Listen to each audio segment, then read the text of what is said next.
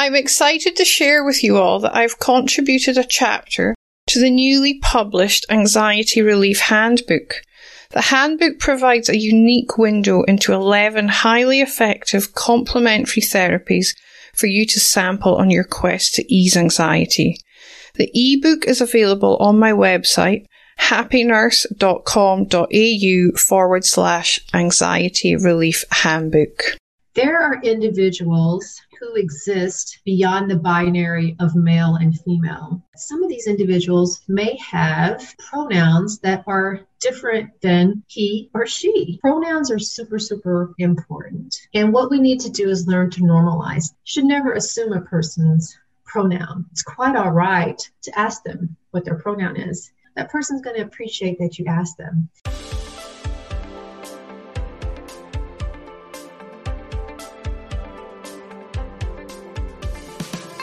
Welcome to the Happy Nurse Podcast. Nurses are the backbone of healthcare, always there to care for strangers as if they were one of their own, often forsaking special moments with their own family in order to ensure another's loved one is being cared for. As nurses, self-care is essential. I am Elena Mullery, nurse educator and self-care mentor for nurses. I'm an RN with 20 years of clinical experience. I have first-hand experience of stress and burnout.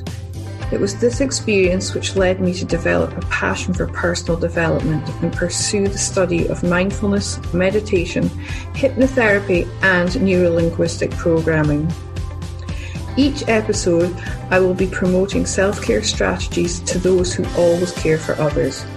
I have broken self-care down into 5 aspects: mental, emotional, physical, spiritual, and indulgence, to make it easy to ensure all your self-care needs are being met. Each episode, I will interview nurses and self-care gurus from around the world to help you with each aspect of your self-care. Welcome to the Happy Nurse Podcast with Elena Mullery. Hi everyone, welcome to this fortnight's episode of the Happy Nurse Podcast. Today I am joined by Shannon Whittington.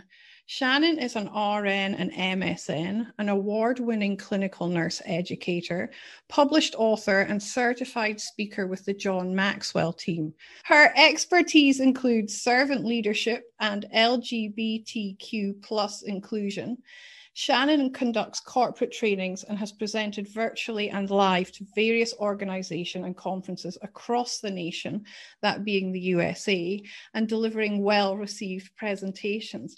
Welcome, Shannon. It's lovely to have you on the show. I am delighted to be here, Elena. Thank you so much for this invitation and opportunity. It's great to have you here. And we were just discussing how you're in America and I'm here in Perth, and it's actually different days right now because it's evening with you and morning with me. So how amazing is it that we can have this conversation? It's incredible. Yeah, it's very cool. So I'm really excited to jump in and discover some stuff today. I'm sure you're going to educate me because, as I was saying to you before we started the show, the LGBTQ plus community is ever evolving and I fall behind very quickly. So I'm really excited to have this conversation and you can educate myself and the listeners on how to care for this community in our society today. Yes. I mean, in America, the average healthcare professional receives about 2.12 hours of education in LGBTQ+. I'm talking about nurses. Now, I get a new nursing student every semester from Ivy League to no league, and I ask them, and 9 times out of 10, they say, no, I did not get any education in this. And I was exactly the same. And, it's even more embarrassing because I'm gay myself, and I went through my entire undergraduate, graduate, now in my doctoral level. And this isn't talked about even today. It's the exception instead of the rule. So I want to normalize this across the country. That's my platform. That's my goal. That's what I want to leave this earth having done. So I'm happy to do a little bit of that with you today and the folks in Perth. Beautiful.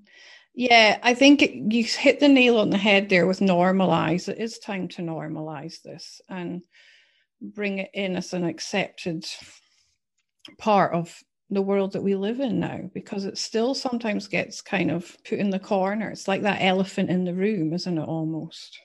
It is the elephant in the room. And I do a lot of trainings where I do corporate trainings, for organizations and for healthcare organizations, non-healthcare organizations. And the first thing I do is put an elephant up on the screen. Yeah. And I said, let's talk about this. Some of you want to be here and some of you don't.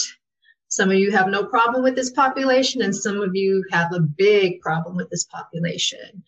But here's the thing. There are over 10 million LGBT people, which means that we are in your organization. We're nurses, we're doctors, we're healthcare professionals, we're patients, we get sick, we seek health care. So it behooves us as healthcare professionals to know how to take care of us. Now, the argument can be, well, Elena, I treat all my patients the same. Well, that's the problem. You can't treat all your patients the same because we're not the same. We have our own health disparities. And it's important that we start learning about these disparities and how can we provide patient-centered care for these individuals without pathologization, without demoralization, stigmatization, discrimination. I was just I was doing a Facebook Live earlier today with a doctor who specializes in trans health with HRT, hormone replacement therapy. And his latest research said that 28% of trans people are rejected because they're trans by their healthcare professionals. Now, I know that number's higher. I've had experience. I'm just gay, okay? That's enough. But I can't tell you how many pregnancy tests I've had to take. Why would I have to take a pregnancy test if I'm gay? But I'm forced to take pregnancy tests. So that's just one of the things that's wrong with how we're delivering care to this population. And even being asked, when's the last time you had sex with a man? Those kind of questions. I'm like, well, I'm gay, so I can pretty much guarantee you I'm not pregnant. Yeah. Yeah. But I've never even thought of that before. Gosh. You kind of don't. And it's no fault of your own. It's really, it's kind of like, do you blame Johnny or do you blame the teacher or do you blame the school system? Do we blame ourselves? Do we blame our educational system? Do we blame our places of work? We've hidden for so long. Here in America, over 50% of LGBTQ plus people hide in the workplace. Why do we hide? Well, we hide because we're afraid of being discriminated against. We're afraid of being passed over for promotions. I just had a person DM me yesterday on LinkedIn, a trans woman, and she said, I've lost my job for the second time in 3 weeks because I'm trans.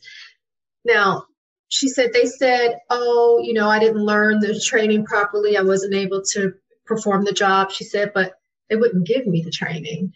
So there was no way I could know how to do it if they didn't show me how. So, it's a long way to go. You were just telling me you all legalized same-sex marriages 2 years ago. Yeah, it's around about that. It's not that long ago. I know that for sure. That's not.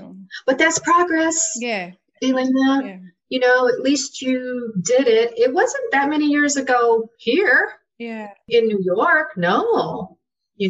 I don't know if you know much about my model of self-care, but when I first started promoting self-care to nurses, I realized very quickly that it often gets associated with things like bubble baths and trips to the day spa. And actually, there is so much more to it. So I broke it down into a model, and I look at the mental, emotional, physical, spiritual, and indulgent aspects of our self-care so that we can have a holistic approach to it. Mm-hmm. What would be your idea of indulgent self-care? Besides the bubble baths? Yeah.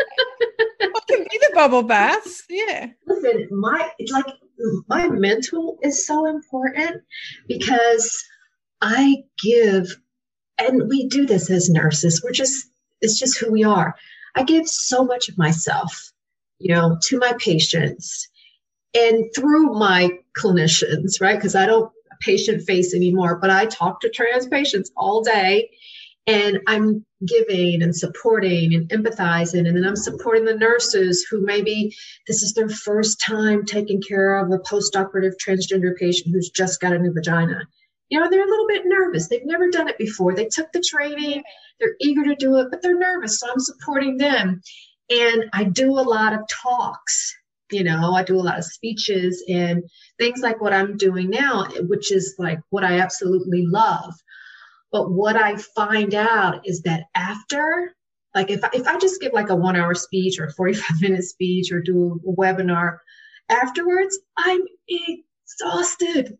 Like I feel like I've ran a marathon, which I've never done, probably will never do. Okay. And I realized that I have to do something that's going to nurture me and fill me back up, or else the next one that's scheduled for tomorrow or the next day, I'm going to be completely depleted. Yeah. So I have to spend time in introspection with myself. If I'm sleepy, I don't care what time it is, I'll take a nap. I don't try to force myself to stay awake because it's not the time to sleep. I don't feel guilty about doing that.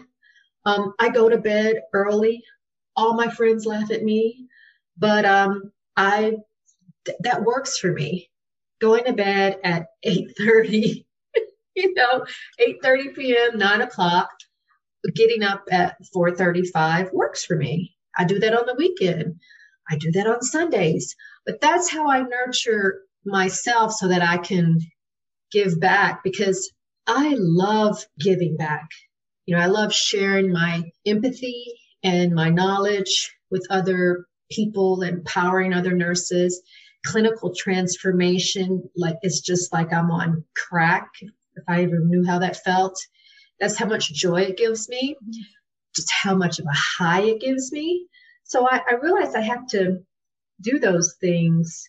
And then there's some days where I just do nothing. And I don't beat myself up about that either. Sometimes my wife wants me to watch a movie with her. I'm not really that into it, but you know what? Happy wife, happy life. It nurtures our relationship. Yeah. And that's awesome. It sounds like you've got really good boundaries and you know where they are. You're going to go to bed at 8:39. I'm exactly the same. I go to bed at the same time every night. I've got 2 young, energetic boys that the listeners all know about, and they're up at 5 every morning. So I need to be in bed at 8:30, 9 o'clock because, yeah. Oh, yes, you do. I just have a dog, and that's enough. Wow, energetic boys, they truly are. But it wasn't always like that. When I was younger, I let society dictate to me, how things should be. But once you get a certain age, you're like, listen, I'm doing what I need to do. Yeah, and if it's looking after you, that's awesome. Because I know personally, if I don't get 8 hours quality sleep, I'm not a nice person. I'm grumpy, I'm irritable.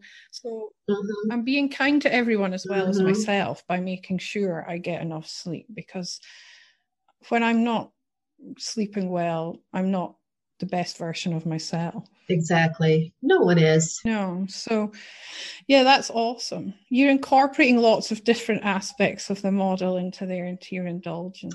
I like your model. Yeah, thank you. I just thought it was easier to break it down for people to understand rather than just think of, the day spa. Where that does, it serves us well, but it only lasts for a couple of days. And then we're back to where we started, feeling depleted because we're not putting the other strategies in place as well to support it. So, yeah, you got to do those other strategies. I will tell you though, like prior to COVID, I went for a facial every month. Nice. And I absolutely loved that. It was an 1.5-hour facial every month. I went religiously. I probably have so many things in my nose right now. My esthetician would scream if she saw it. But, it was just a way for me to nurture myself, and it made my skin feel good. I just felt good doing it. It was something for me. Yeah, definitely. And that's what's important. It's what brings you joy and lights you up and makes you feel nurtured and pampered, and celebrate you. We have to be our own biggest fans and celebrate and love ourselves. So true. You spoke a minute ago about COVID. I don't usually mention this, but I'm really intrigued because you said you live in New York. Uh-huh. Have you been involved in the unfolding of the pandemic there? Well, how should I answer? You know what? I'm just going to be completely honest with you. I was on the CERT team right at COVID for months, talking to COVID positive nurses and aides and family members who had died. It was, Gosh. I got redeployed because elective surgeries were canceled. So my job during the daytime is, teaching clinicians how to take care of trans patients after surgery. So that was completely shut down. And so I was on this CERT team. Let me tell you something. I was talking to sick people all day, every day, 8 hours, 5 days a week. And, my wife, everything was shut down. So my wife was like, babe, you got to go upstairs and do that. Like after a few days, she was like, I just can't. And I'd had to figure out a way not to kind of like what you say, don't bring it home with you. You leave your patients at the hospital.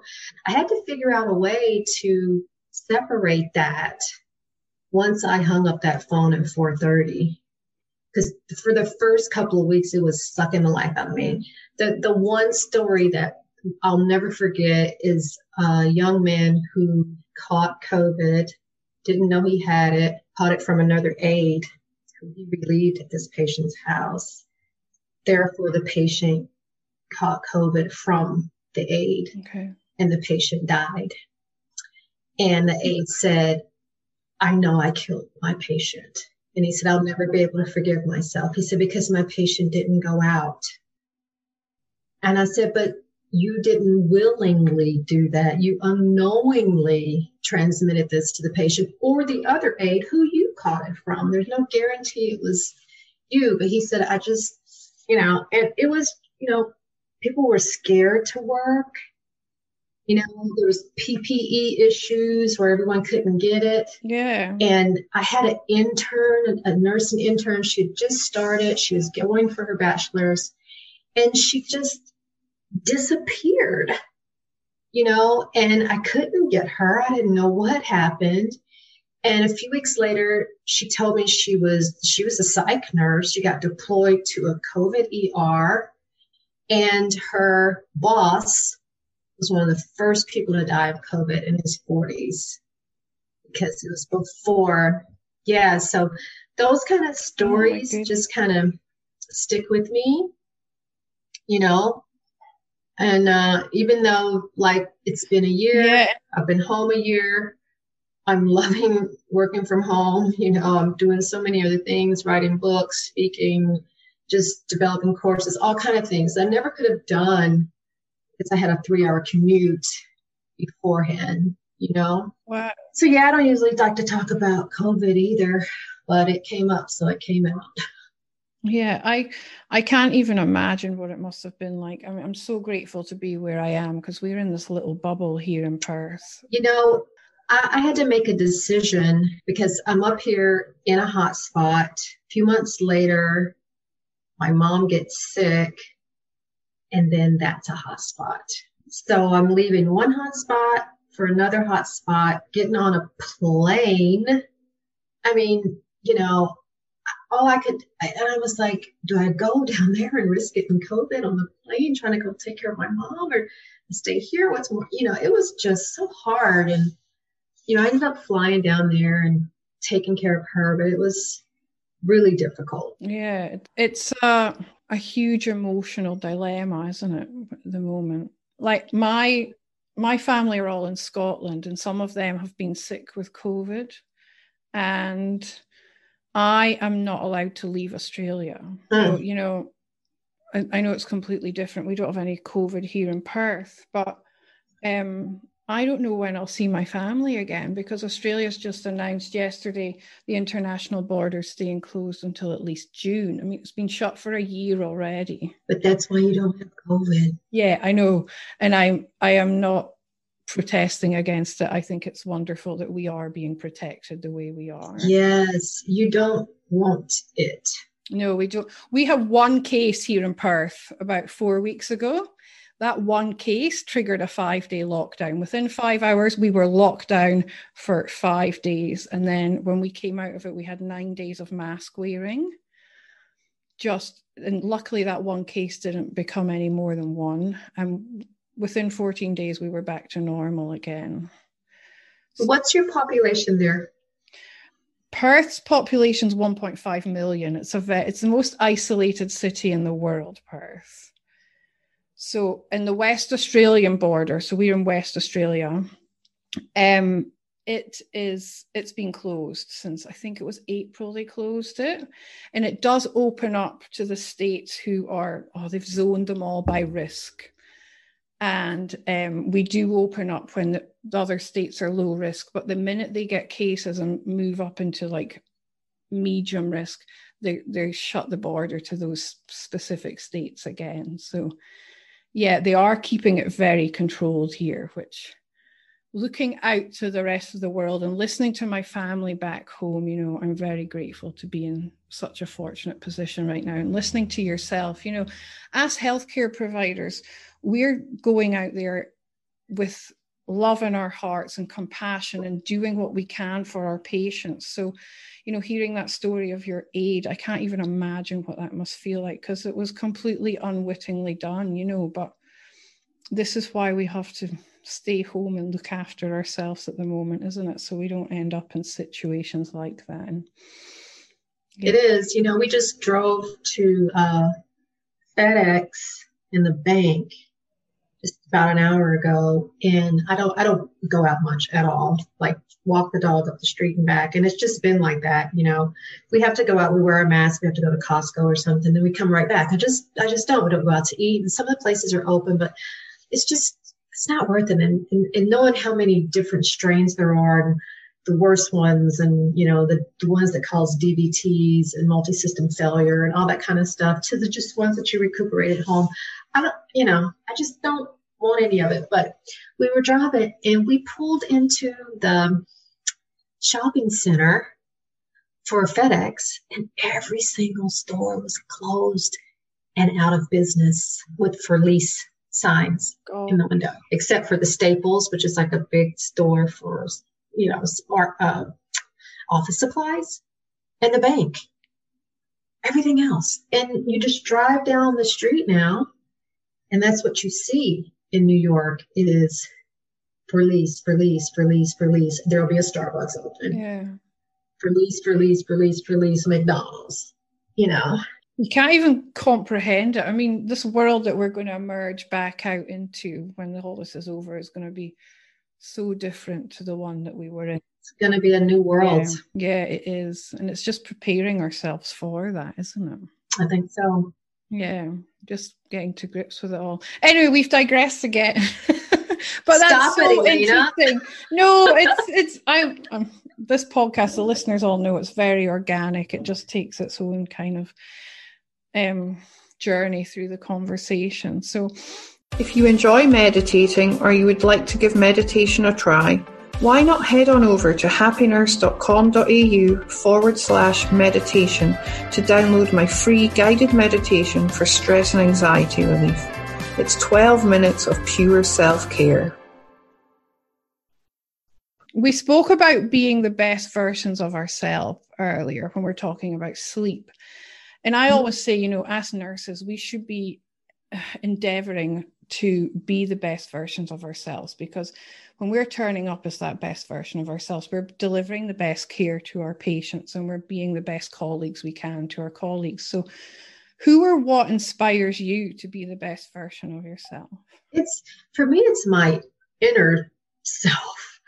I don't know if that makes any sense, but I feel like I have an obligation to my inner self, my higher power, super consciousness, whatever it is you want to call it.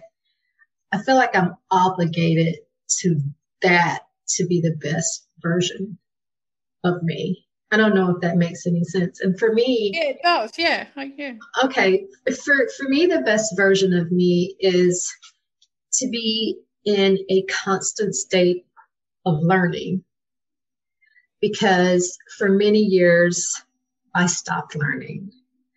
I was so traumatized by nursing school that once I passed those boards, I said, that is it. I am never, ever opening another book again, because that's how horrible it was. I don't know why they do that, make it so hard, because I was a good nurse, but to weed out the weaklings, I don't know, but it was super traumatic for me, so much so that I decided to stop learning. And that went on for a long time. One day my sister said, how's that working for you? I'm like, it's working just fine. And then I started to get older and realized that I wasn't being the best version of myself. Like, how can you stop learning? How can you stop learning as a person? How can you stop learning as a nurse? As a nurse, how can you stop learning when evidence-based practice is being studied every day, and we're learning new things that need to be translated? We're learning things that we're still doing that are 17 years old, before it comes down to the actual translation into practice. How can you stop learning that? And that's when I made a decision to continue my education and go back for my master's and learn as much as I can. And then when you learn, you teach. So that's where I am now. I'm always striving for something big, bodacious, shaking your boots, like you're crazy to think you could do something like that. That's how I be my best version. I love that. I love it. I'm looking right here at my vision board that has some stuff on here that is some people see as being so outlandish. And I'm like, why not? Exactly. And do you know what? I'm going to share something with you that I haven't shared on the podcast yet. And it's something really exciting, that it's my big vision that's coming. And I'll tell you about it in a minute. But I'm the same as you. I finished uni and I was like, that's it. I'm done. I'm just going to work as a nurse. In fact, do you know what? When I qualified as a nurse, I said, I'm through with nursing. I don't want to be a nurse. Mm-hmm. I did. I went and got a job as a nurse, and I've always been a nurse. But I was in the same kind of position as you. I thought, I've had enough of this. And yeah, I then went off traveling, and, I met my now ex-husband, and we had a family. We moved overseas, but I was always curious. I'm always curious about everything and questioning. And it was only after my first, my second burnout experience that spark was ignited in me, that there was a lot more going on, especially in my subconscious. And that's when I went on this path of exploring personal development and studying all the coaching stuff that I've studied. And, it took me down that path. But yeah, back to my big vision. I was sharing with Shannon before we started. Tonight, I am doing Tony Robbins' Unleash the Power Within. So the next 4 nights, I'm going to be up all night doing that. And I did his pre-work back in January. And he was talking about a big, audacious goal, just like you were just talking about, Shannon. Uh-huh. So coming out of COVID, we've obviously got this huge crisis on our hands with the healthcare professionals, especially the nurses. And the podcast came about when COVID first hit, because I was consumed with guilt being here in Australia and being in this little bubble that I'm in, and listening to all my colleagues back home and what they were facing. And, I thought, I was trained by the NHS. I thought, do I get on a plane and go back to the UK and help out? But the reality is I've got 2 children here who need their mom, and I co-parent with their dad. So, I couldn't go. And the podcast was my kind of idea to help them. So I thought, if I can promote self-care and help them with their mental health through this, then I feel like I'm making some kind of contribution. But my big audacious goal is, there's 29 million nurses in the world. I want to try and get the podcast to 1 million nurses by the end of the year, just so that I can help them. Okay, that's a great goal. And by the time you finish Anthony Robbins' class in 4 days, I'm sure that number is going to be 5 or 10 or 29 million. Yes, it will be. Yeah. And why can't you, Elena? Yeah, I know. Very true, Shannon. You know, there's no reason why you can't get this podcast to 1 million, 10 million, 29 million nurses. Nurses' mental health is suffering. Okay. It was suffering before COVID. Okay. We're, here in America, our billing falls under the room charge. Okay. That's where nursing falls on your bill, under the room charge. That's how much power we have. How does that make us feel? Not so hot. That would be the same here, actually, I imagine, because it'll come under the hospital stay. Yeah. Yes. Yet there are many of us who are scholars now, running our own businesses. We have our doctorate degrees. We're doing all kinds of things, from being consultants, expert witnesses, authors, speakers, podcast hosts, bloggers, more than bedside, because bedside is so important. We know that every nurse needs her experience and needs to get her feet wet by the bedside. No doubt about it. But there's so many other ways that we can branch off into multiple businesses, and I think that, mental health is starting to become more of a focus in general. More and more people are talking about it. It's not like the silent killer so much anymore.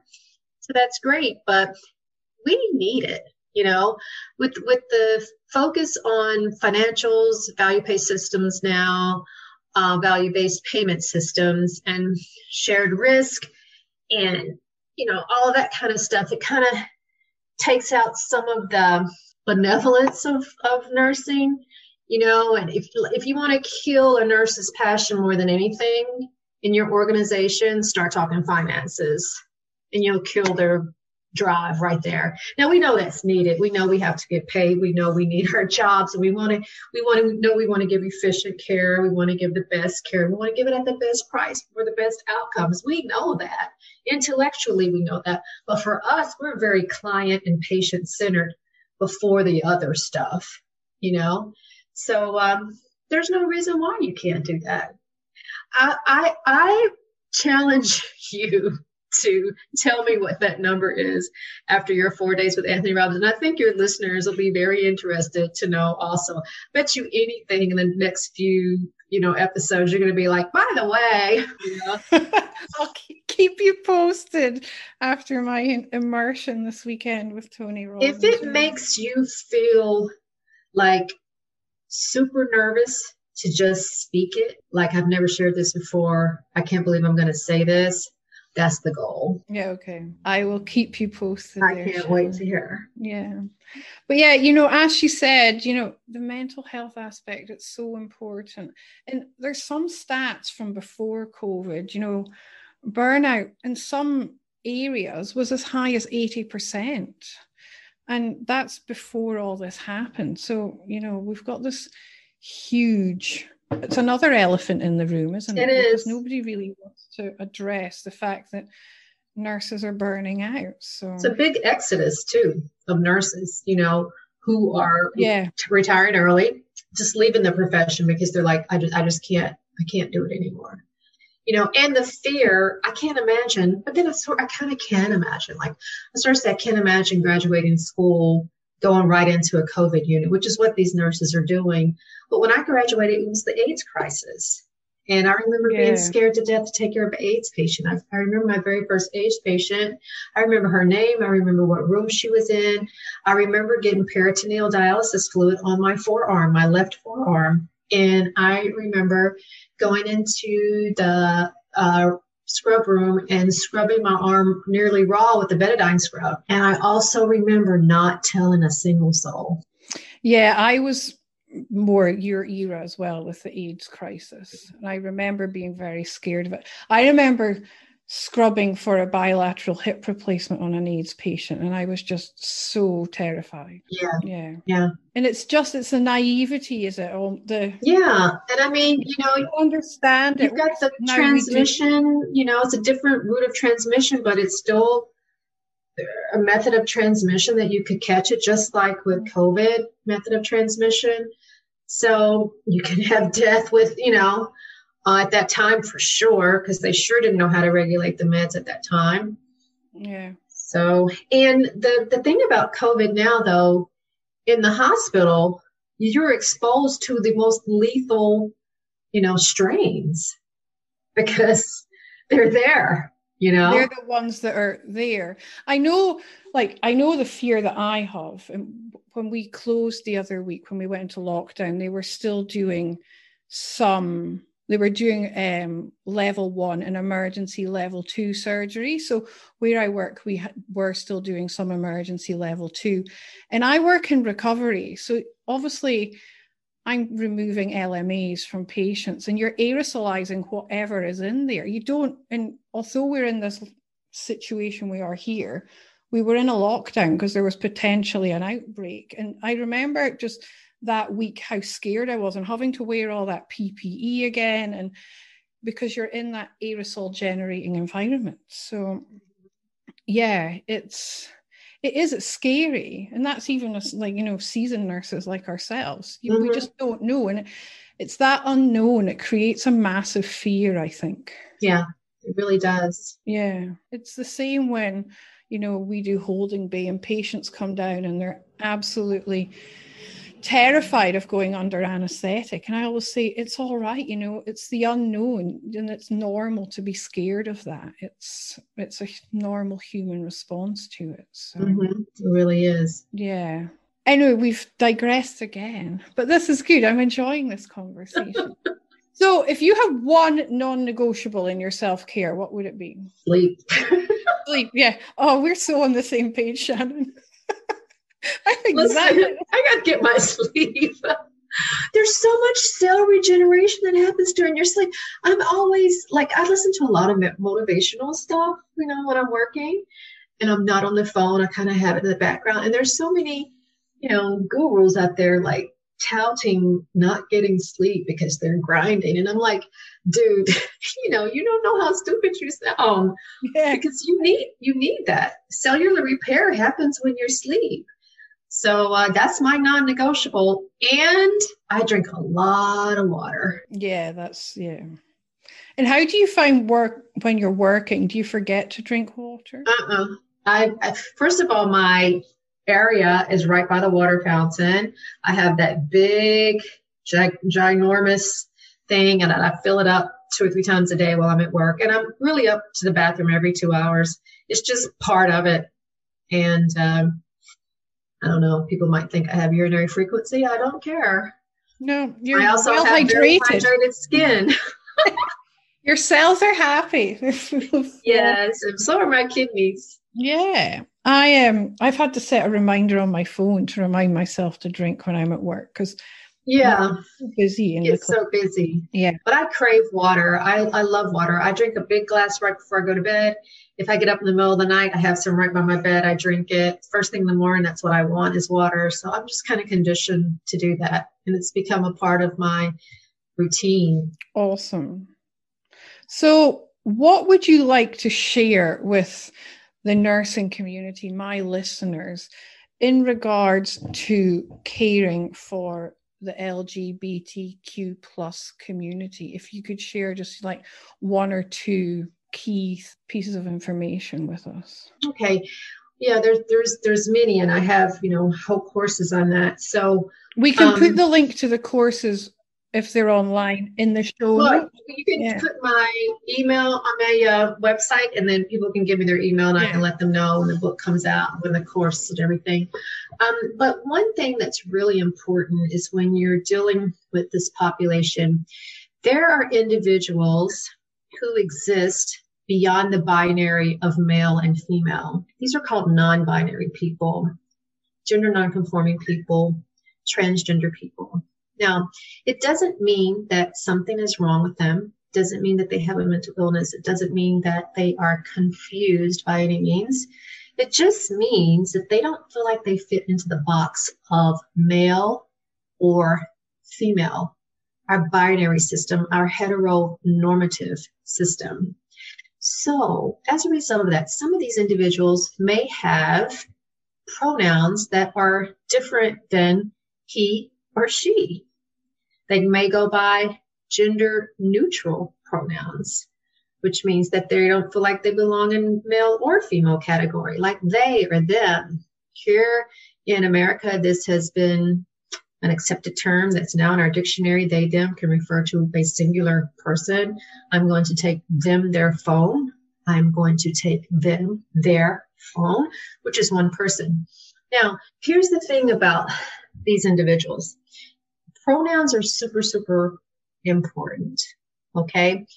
And what we need to do is learn to normalize this. This is becoming more common here in America. People are putting it in their signatures. I have she, her, hers in my signature. And it just shows respect. It shows culture, humility, shows that you're cool with it.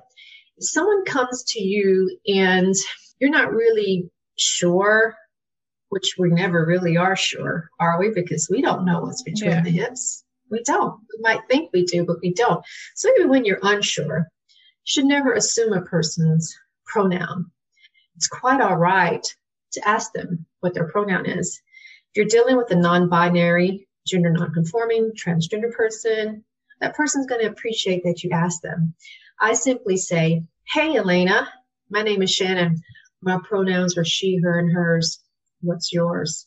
And Elena's going to say, oh, my pronouns are, what's your pronouns, Elena? She, her, and hers. There you go. And I'll say, nice to meet you. Now I know to refer to Elena as she or her. Now, let's say, for instance, you have someone come to see you as a nurse.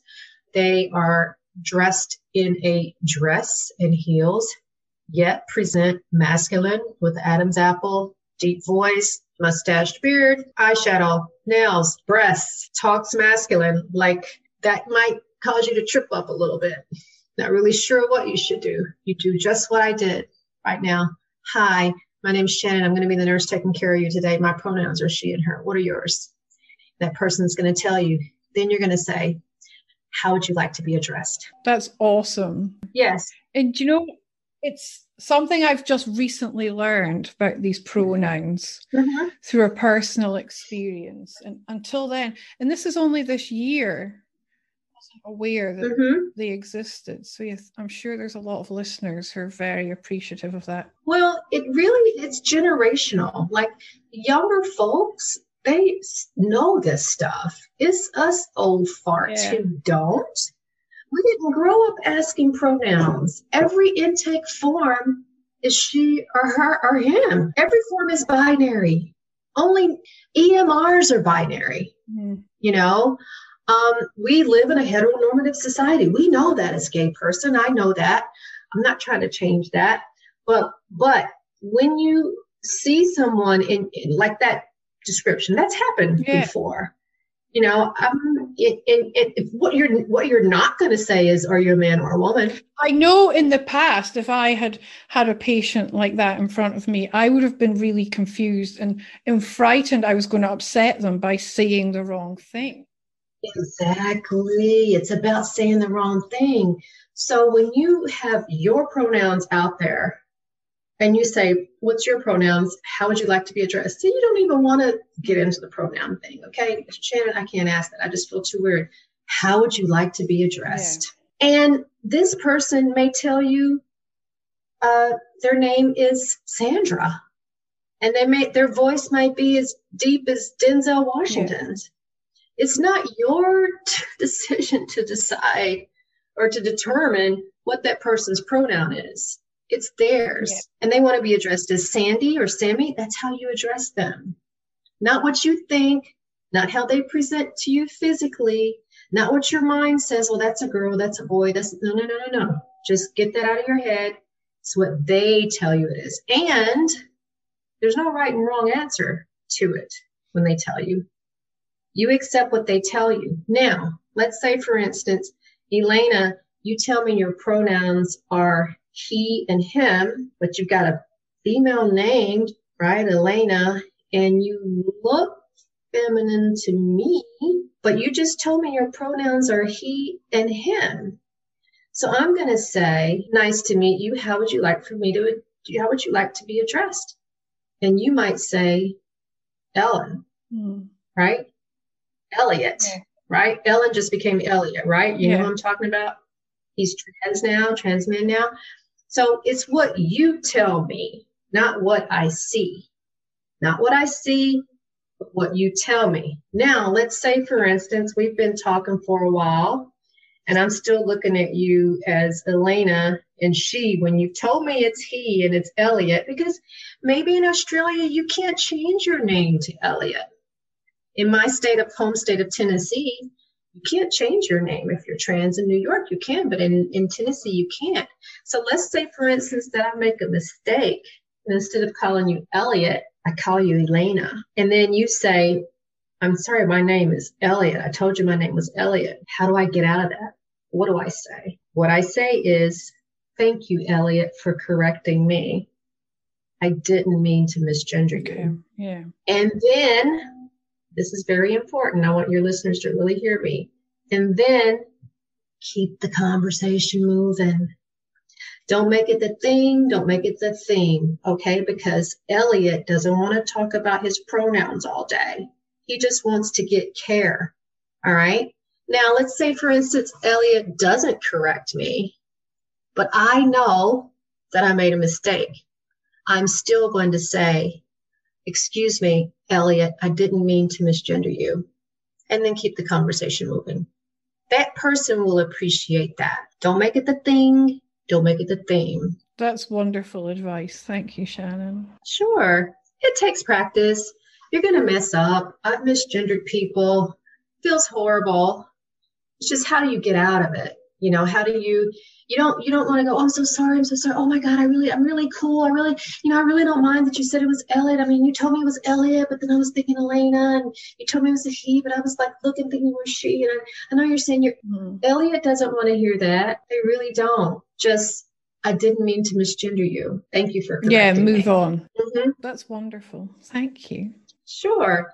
And if you'd like to know more, I have my YouTube channel that have a lot of videos on there. I'm going to have a book. I don't know if any of your listeners are following me. I put a video out this morning about how long it's taken me to edit my book. It's kind of funny. You have to watch it.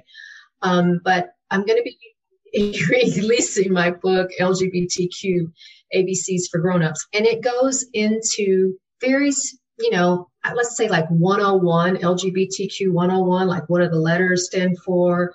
What do the colors of the flag stand for? Why do we talk about pronouns? What are the symbols? What does trans mean? What does bi mean? What does this new terminology mean? And it goes into what you can do to be an ally or an advocate for this population. It's really simple stuff. It's a really quick read. And I'm going to be offering, a free audio version. So if your listeners want to send me their email, I can put them on the list for pre-sale and let them know when it's coming out. That'd be wonderful. Thank you. And I'd love to get a copy of it too, because, as an old seasoned nurse, we didn't learn about this back in the 90s when I was studying.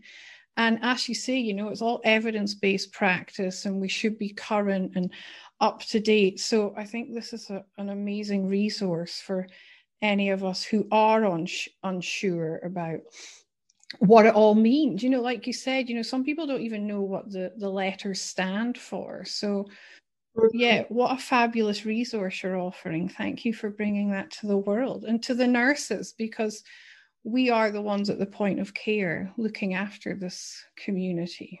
Exactly. I really appreciate the opportunity to be here today and to talk with you, Elena. It's been wonderful talking to folks in the Down Under.